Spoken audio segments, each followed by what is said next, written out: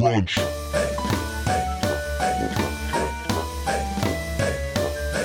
Brunch. All right, so here's where we're at.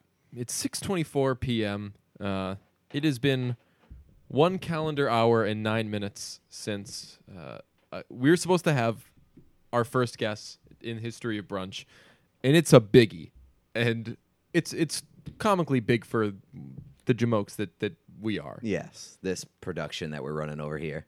So basically, I mean, if this ever sees the light of day, they're gonna know what it's about anyway. So we'll say who it is. It's Chris Demontopoulos, actor from a million things, but he plays Russ Hanneman in Silicon Valley, who's a great character.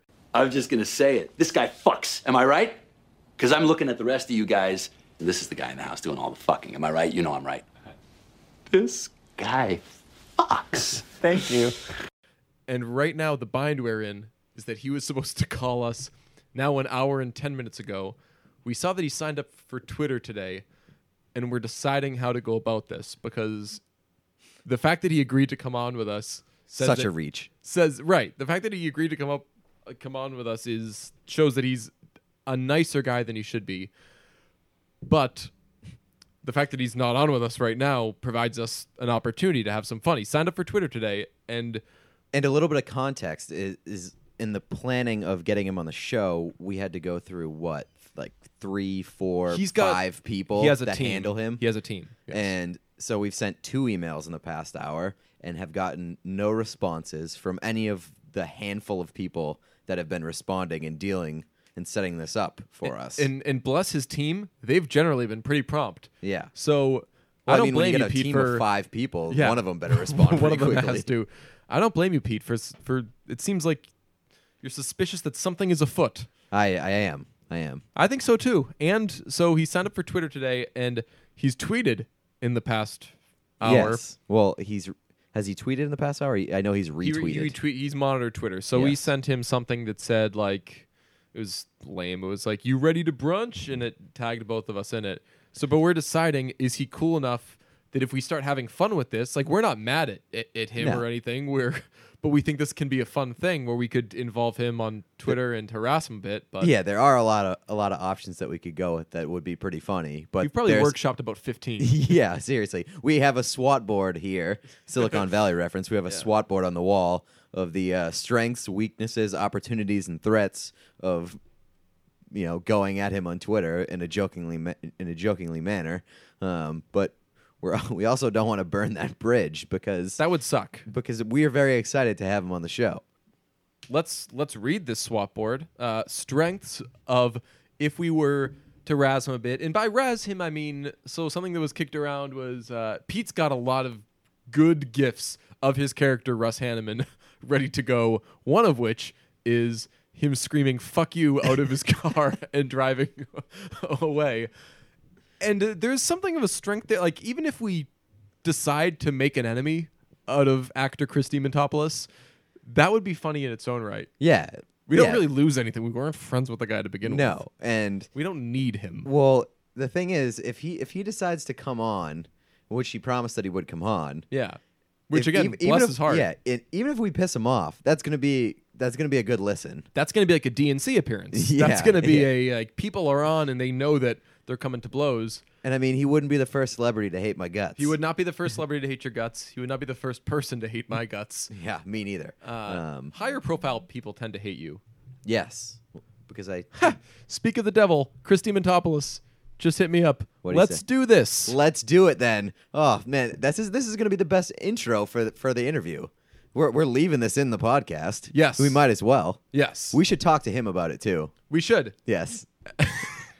I guess right after we ask him about Billy Joel. Yes, of course. Okay, So, so the we're next gonna thing get you're into going to hear yes. is me putting him up on game that he has the same birthday as Billy Joel. Okay. Yes. All right. We're getting to the interview now. We hope. A few moments later. All right, so quick little detour. Apparently, it's now 6:38, and so we received a message from Chris Demontopoulos saying, "Let's do this." That's going to be the most confusing part of this upcoming story. Shortly after that, we got a call from one of his people, who again, salt of the earth. They could not be nicer or more helpful, and she said that Chris is in the middle of a Recording voice session. recording session, because one of the things we're going to get to with Chris is he's got some pipes on him, and people might not know about it, but with our casual digging on him, we found that We had an intuition when they said, you know, He can do it- he can record from his home studio. right. And so we were like, wow, that's perfect. Wonder why he has a home studio, must do voice recordings. And what do you know? You've probably heard him on some stuff before. We could say maybe he has a home studio because he does podcasts, but we've clearly learned That- he does not do podcasts. He says he's going to do them. No. Yeah, this is hilarious. Should we get back? We're opening up the curtain here to see what we're going through to get this great man on the podcast. What did he mean by "let's do this"? I don't know. So like could he have meant? he sent you "let's do this" as he walked into the recording studio for the next 3 Right. hours. We're legitimately not angry at No, him. We're we just can't- confused. we can't be angry. We're so happy to have Yes. him. I hope that doesn't sound like backpedaling or anything, but yeah, like we're genuinely very happy to have him. But we'd be remiss if we didn't take this opportunity Yeah. to fuck around a bit. Yeah, for so, sure. we've kicked around "my wife left me." That would be a great thing to tweet at him right now. Yes, my wife left me. I don't know that I don't know if we it would. I don't know if we could beat the GIF of just "fuck you" and That would he be drives amazing. away, because the GIF is so good that Yeah. it should make anybody laugh, and it should make him laugh, and it should be pretty clear that we're joking. Yeah. But Would he then drop it with us though? If he were to take it the wrong way? Because we could always circle back to him. I have it on good authority his people get back to you. yes, So we could always drop the "fuck you" gif. And then but the thing is, I feel like I'm in a time capsule. Every time we do shit on Twitter, we're not the type that just respond to people. We're the type that put the period before, because yes. we're into grand gestures Yes. on Twitter. You If everybody can't see him, might as there's well no not point. do him. There's no fucking point in doing it. Twitter is for attention. So that's the question. I mean, should we loop? This is like a behind the scenes look at, possibly like a Twitter beef in the making. Yes. You're weighing the options, being like, is this worth it? But I mean, like, I don't know. So here's the thing. It depends on how he interprets it. So here's the thing. At this point, it's out there. We're going to send him the gif. the we're, fuck you we're gif. going to send him the "fuck you" gif. So if when he gets it and when he sees it, he decides, oh, these guys were just a bunch of assholes the whole time, I don't want to go on with them, we'll be able to present him with proof that we were doing it in good fun. yes, we want to do it in good fun, because, and we're probably getting ahead of ourselves. I love the idea of having a bit of a rivalry with this guy, because we've established, I don't know if we recorded this in the first part, but we think that he does an incredible job as Russ. Like, we've Yes. seen douchebag characters before. This guy takes Jean-Ralphio and flushes him down the toilet. It's just the greatest douchebag character ever. And again, from what we've seen him in other things, he seems like a good guy. So, I mean, We're gonna roll the dice. we're gonna. We're rolling the dice on the "fuck you" gif. You should definitely be the one that sends it. By the way, I'm not going to be the one that sends it. You're the. I'm the fall guy. You're not the fall guy, but you're kind of the enforcer, I guess. Yes, You, I would, even though my body frame is not that of an enforcer. I'm like 5.5 feet tall. Yeah, that's true. So I'm gonna send out a call to the people. So I'm tweeting True Life. Like True Life, the show. Yes. So True Life. Pete Blackburn and I are not mad at the famous person who is slightly late for our podcast. And again, we're being intentionally soft on this guy. He is super late, slightly late for our podcast, and we don't know how to handle it. I think I think we nailed it. So you can send that, and it's like a soft little like Good cop, layup. bad cop. Yeah, and I'll reply to that and be like, I'm super pissed, and then I'll add the GIF. Yes. Are you gonna tag him in it? Yes, of course. So he'll see. Yes. Yes. All right, this is the way to go. I think At this time, should I also? it has been sent. Oh God. Nice. I think I nailed it.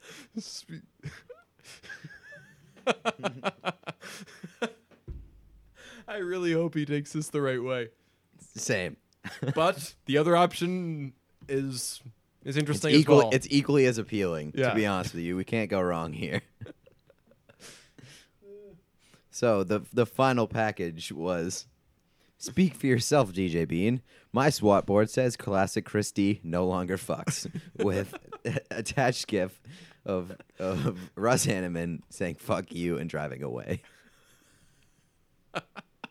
This is the funniest thing I've seen in my life. One eternity later. It is now Friday.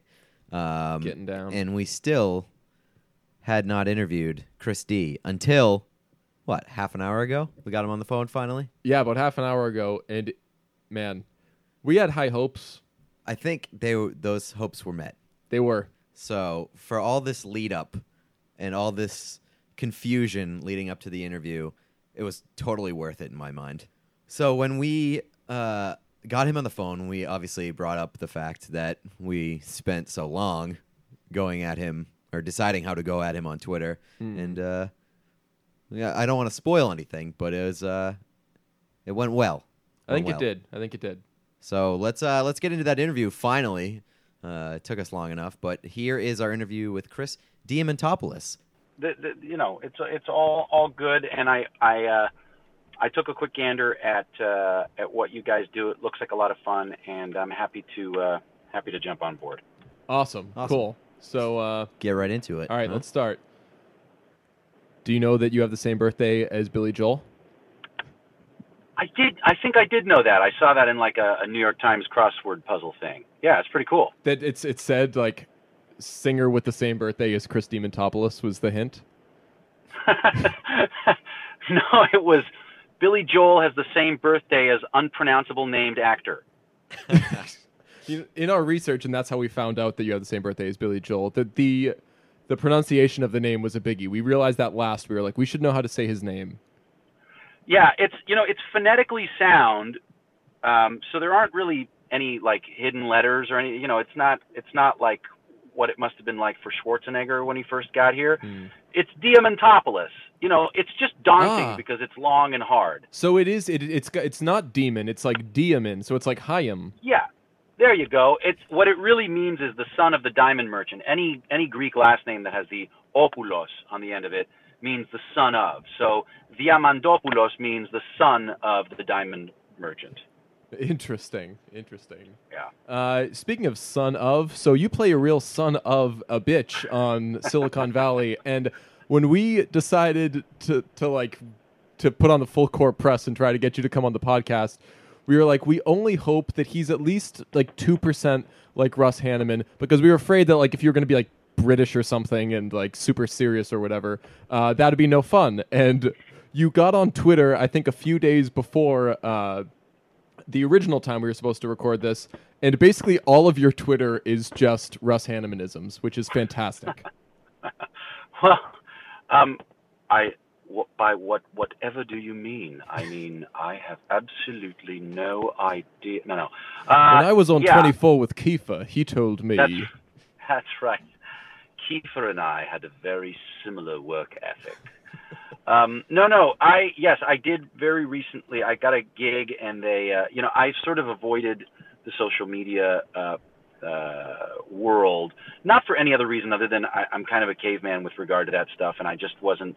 I didn't think that I really had any value to add in that world. But I recently got a gig that formally requested that I take part in the 21st century, and so jumping on board, it became pretty clear, at least in the early parts of it, that Russ Hanneman, I guess, permeated some level of some strata of the underworld society, and people found him engaging, and so it was my pleasure to put out the Hannemanisms. Why the hell not? So when we were kind of in the dark before we got a response from your people and you, we were kind of wondering how we should engage you on Twitter, and we discussed it for a little while, and eventually, you did end up seeing the response that I had, right? The GIF that I sent of the Wait, Yes, I Yes. absolutely did. Yes. Yeah, we were wondering like how to approach that because we didn't want to piss you off, but we kind of wanted to respond in a joking manner. How did you receive that? I received it quite well. Look, you have to understand that since the show started airing, I walked through the airport the other day and 25 fraternity guys Oh, God. on a megaphone loudspeaker yelled at me while I walked with my 2 small children. They yelled, "Hey everybody, that guy fucks." Yes. Oh, And- that is awesome. And it was a moment of real self disdain, but also pride, because there's nothing like proliferating the worst man in the world, and really making that something to aspire to. So my small part. How did you even cultivate that? Because I mean, I'm sure like the character was written, but they needed to see someone who they felt this guy has it in him to You just, asshole. No, I know. I didn't even mean it like that. But like, I mean, your first scene, we went back and we watched your Silicon Valley scenes. Your first scene, you're wearing a shirt with 3 different patterns and a banker's collar, and like, and you kind of pull it off. Like, how did you get yourself to access that?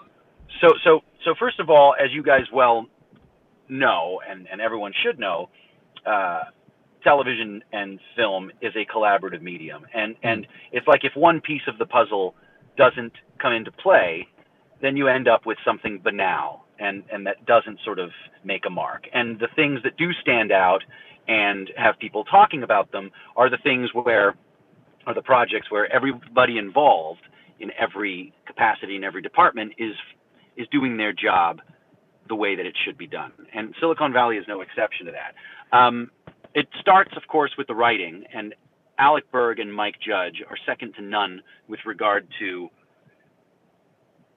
sardonic, clever, subversive comedy writing. These guys they manage to take a topic as mundane as Silicon Valley and the tech world, and not only make it interesting and fascinating, but also humorous and funny. And so these guys they're master craftsmen of humor. Then, of course, it doesn't hurt that they hired, guys as brilliant as TJ and Thomas, who are great writers of comedy in and of their own light. You know what I mean? They know what's funny. And so the other smart thing that Mike and Alec do is they listen to their lead cast, and if they improvise something, which they often did, TJ and Tom and all the guys, Martin, everyone was adding something to it.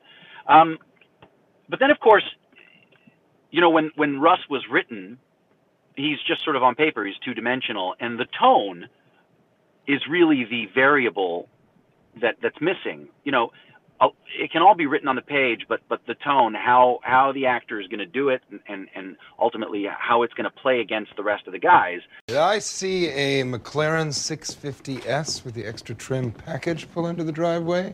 Or did I not? Yep. So That's the variable. And Jeannie McCarthy is the casting director, and I went in to see her for this. I was really excited about it because I was a huge fan of the show. And I read on it, and they had sent me like a bunch of material to read on, and they'd sent me the wrong material. So when I got there, I'd worked on it for a couple of days to really sort of get it in my bones. And I didn't have the right material. And so, they said, "Oh, shoot, sorry. Can you do the new material?" It's like another 14 or 15 pages. And I didn't give a great read because it was a cold read. I didn't really have a chance to think about it. And it looked like it wasn't going to go my way. And I felt so terrible about it because I knew I could have fun playing the role. So I called the casting director, really broke protocol, and called the casting director after hours and asked to go back in and just make a tape of me doing it the way I thought it should be done now that I'd had an opportunity to absorb the material. And I did, and I got the job. And then, a big portion of what makes Russ Russ is, like you said, what he wears. And the wardrobe department was just so fearless in the way that they dressed me. And look, we all know these guys. They've got money, and they spend it on 100% the wrong thing. Right. Do you know what I mean? Like, literally just Russ's jeans, shirt, and shoes combined were probably over $7,000. The wrong thing. Like, you just couldn't buy a worse shirt, jeans, and shoes combo ever. And the hair and makeup department did a great job, really giving me that sort of prototypical, hey, I'm a guy of the now look. So yeah, it was easy to jump into those shoes because they were so damn cheesy. Even talking to you now, like your voice is different too, though. Like you had to, you put on some. It sounds like a normal person speaking voice, but what is the voice that you put on to kind of do Russ? I mean, look, without going into the Alec Guinness world of acting, because you see, I am a serious thespian. No, truthfully, every role I ever do, I'm a real auditory learner, and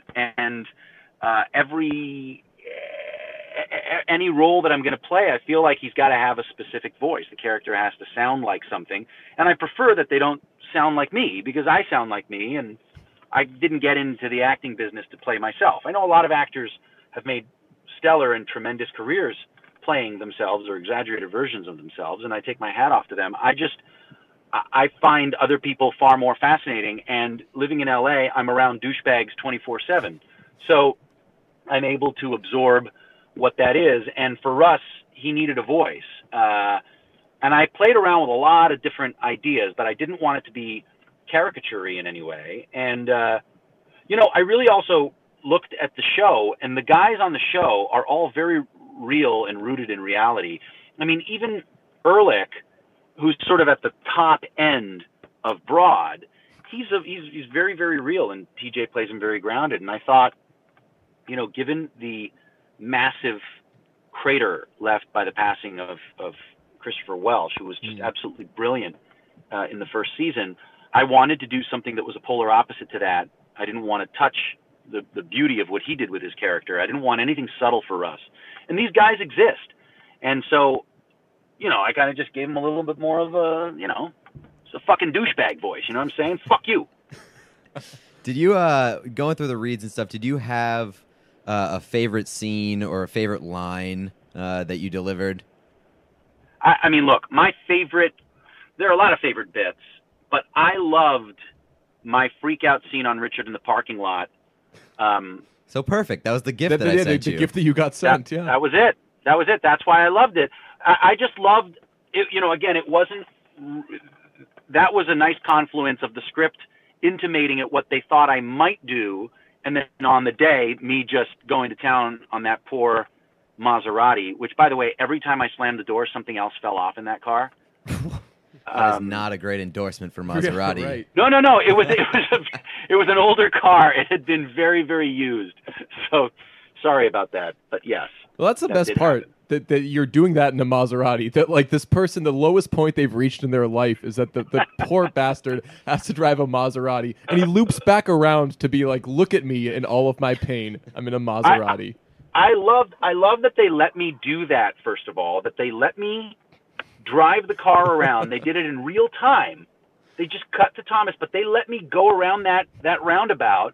And I gunned it, and the poor guy that loaned us the car was like, look, the car's really on its last legs, really be gentle with it. I was like, yeah, no problem. And then, I slammed the door and gunned it. These are not the doors of a billionaire, Richard. Fuck you!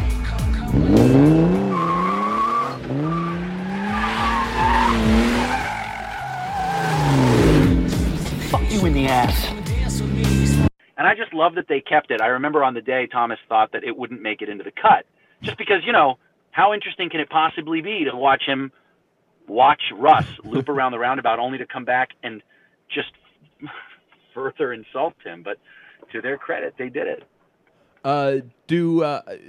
Did Russ at any point, like, I don't want to say stop getting funny, but I mean, every scene that Russ is in, he's more and more ridiculous. So was there any point at which you guys felt that you could get through things in like one clean take? We really did laugh a lot. I have to say I was the worst for it because I came in as a fan of the show, and I was quite just in awe watching these guys work on set. So it was really this weird sort of fly-on-the-wall experience for me where I forgot that I was actually there to work, and I was just watching these guys banter. So there was a lot of breaking up, although I have to say the guys were very good at not laughing. I think everything they wrote for Russ was so damn funny, but what made it work, and I think what made it funny, is that it was deathly serious to Russ. Everything Russ said was so fucking important to him, and so like weighted in reality and truth. And that's, I think that's what drives it home. Nothing about Russ is a joke, even when he's joking.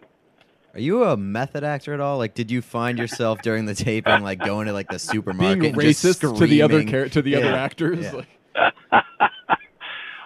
No, thankfully I'm not. But I do have to say, there's something really beautiful about the carte blanche that seems to be inadvertently given to someone playing an asshole. Because, you know, a lot of the crew guys, a lot of the people that I didn't necessarily speak with very often, all they got to know of me was this brash son of a bitch that would show up on set. So it's kind of neat. It was kind of neat just being in that persona a little bit. But no, I didn't bring it home.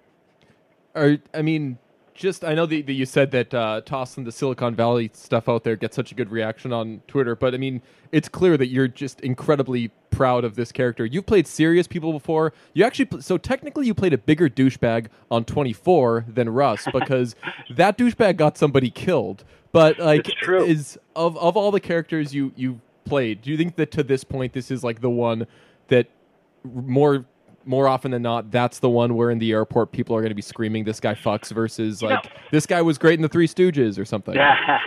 Look, I mean, I'm a working actor, right? I've been acting for 30 years. I started as a kid doing commercials and theater, and then I moved to New York City and I started working on Broadway, and I worked on stage for over 10 years. And then I came out to LA because I've always loved television and film, and I've been plugging away ever since, and I hope to be working until my last breath. I really, really do love entertaining. I love performing. I love storytelling. I love strong narrative. It's a great thing for me to do. So it's always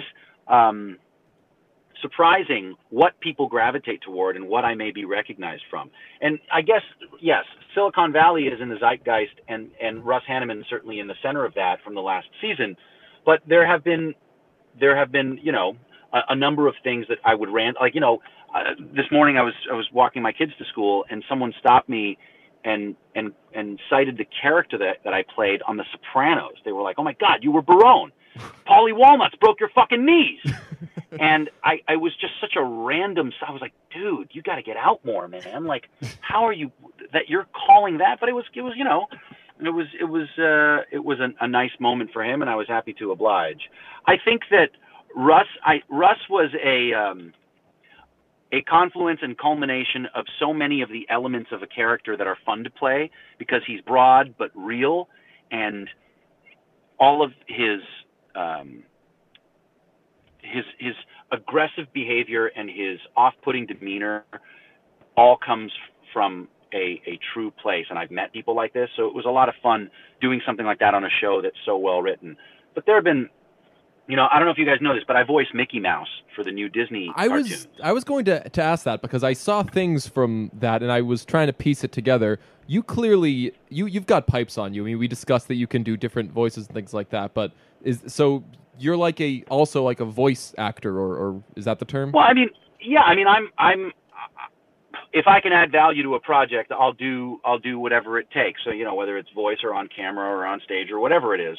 I have to say Mickey has been one of the most gratifying things I've ever done. I mean, just from a single standpoint that there have been 5 men in history to voice Mickey, and the first of them being Walt Disney himself. Yeah.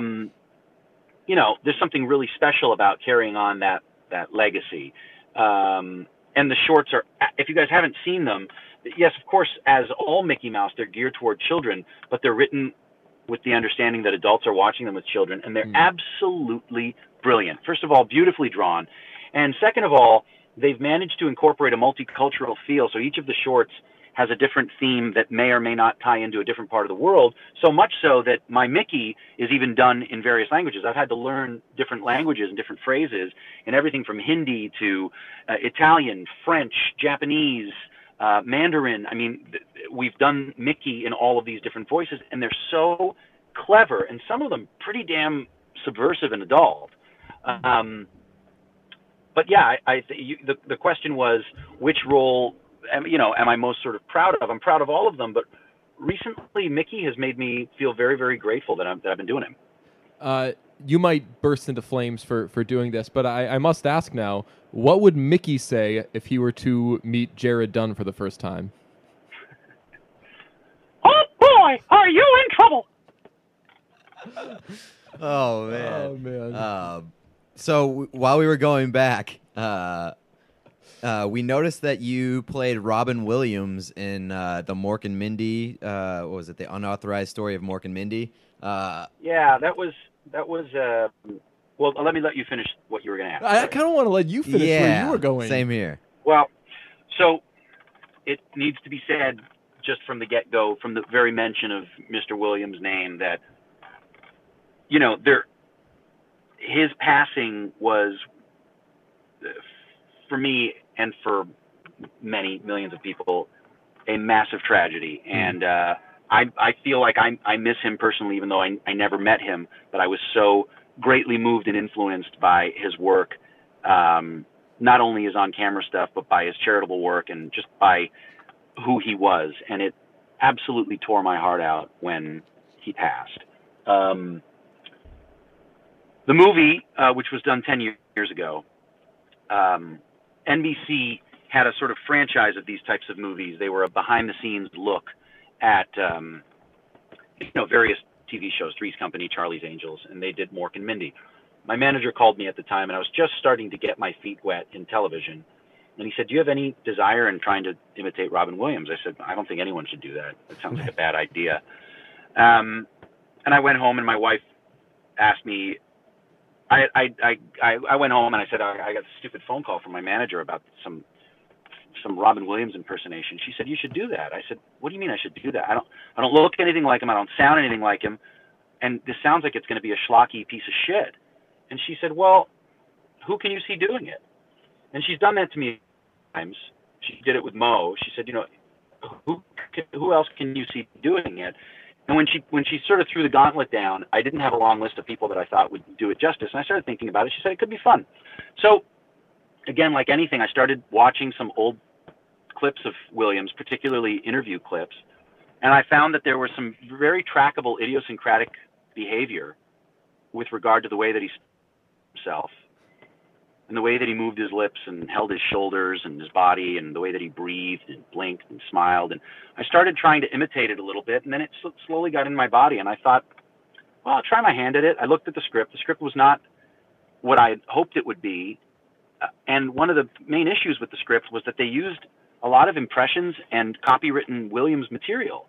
So when I ultimately got the job, I asked the producers if I could sit down with the writer and rewrite it, and particularly rewriting the shtick, the Williams shtick. And so what we ended up doing was impressions that you think you've seen Robin Williams do, but that you've never seen him do. Huh. Gotcha. That was what my question was going to be. Is like he's such a unique person and unique actor that how difficult and daunting must that have been to try to. It was an incredible honor. You did Thanks, kill it, man. I mean, look, the scene where you're meeting with the people about Happy Days. That holy shit! That's like what is that like 6 minutes of nonstop Robin Williamsing? Yeah. Find your Earthways confusing. Like how'd you know to call it World War I? Do you have the next war planned already? Who've we got, old chap? The Germans. I say, didn't we use them last time? Yes, it's perfect. They can lose again. What? We know these things because we get your TV signals. Scotty, please, the bridge is smashed. Computers are down. We need more time. That's one giant step To the moon, Alice! Hi-ho, it's not easy being green cheese. Ha ha ha ha! Lucy, then you got the cheese right here on our very own stage. The lovely Largo de Tonda Recitala. Este pronto le vende risolta basta. Let's work the risolta. I understand your name is Pushy Galore. Normally I'm a dog man, but I find myself strangely attracted. The dia. That's all, folks. Yeah, and so on the page that was supposed to have been a 30-second thing, and I said, we can't introduce him this way without giving them what it must have been like. And so that was one that took a few days for me to really sit down and think about what impressions I could do, first of all, and then what he's not done, and string it together in a verbal diarrhea, a veritable cornucopia of every Williamism that we think we know. And, have him walk in, oh boy, nice to see you, and just have him sort of go to town. And it was tremendously gratifying to do because, as I said, this came from a standpoint of real veneration of his work and who he was, and it was an opportunity for me as a young actor to pay homage to a hero of mine. You know, a lot of people, without having seen it, will say, oh my God, I can't believe you did something like that, or, you know, you made a movie that was unauthorized. Well, you know, these movies were being made, and my thought on it was, why not get in and actually try and do something right and highlight the best aspects of him and pay him respect. Awesome. So we know we gotta let you go soon. So final question, where do you see and where do you hope Russ Hanneman goes in the next season of Silicon Valley? Well, I felt like Russ had it was a pretty strong goodbye to Russ. 10 minutes after Boy Genius won his lawsuit, your boss lady gave me a call. We just did a deal. She put me back over a B. Means $1 billion. Yeah, got it. I got a lot of cars. Now, I'm not going to, you can't quote me on that because I know that they're in the writer's room right now working on it, but my hope is that unless it's funnier than what we did, that we don't see Russ again. Because I feel like, you know, Costanza said it best when he was like, all right, I'm out of here. It's good to leave on a high note, you know. Jerk store is the joke, right? Yeah. It's good to just get on out while it's still funny. So my hope is that if we do see Russ, it's so far beyond anything we would have anticipated that it makes us laugh. I just don't want to, and I don't think Mike and Alec would ever risk oversaturating a joke. Well, I think that if Russ is done, and that would break my heart, I will say that he'd probably have to go down. It'd be like if Rob Gronkowski's career ended today. You'd have to say that they were the best that's ever done it because they never got bad. Like Jean-Ralphio was a great douchebag, and maybe you saw a little too much of him. So if you did go out too early versus too late, then it'd be like an all-time classic character. It's like the freaks and geeks. Yeah, exactly, right. The freaks and geeks of douchebags, as it were. Yes, that's right. The upper echelon of douchiness. Yes. Well, Excellent. This has been an upper echelon conversation. We still don't understand why you were willing to do this, so we're extremely grateful that you were. Especially because you put Skype on the radio. On the internet. Yeah. On the internet.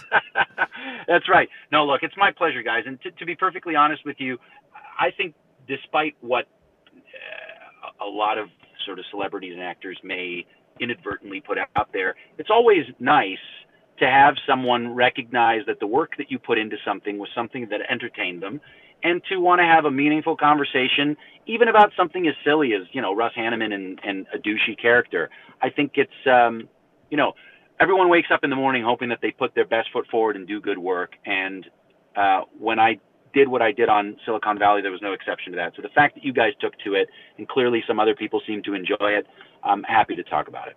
Well, thanks again, Chris. We really appreciate it. Crunch.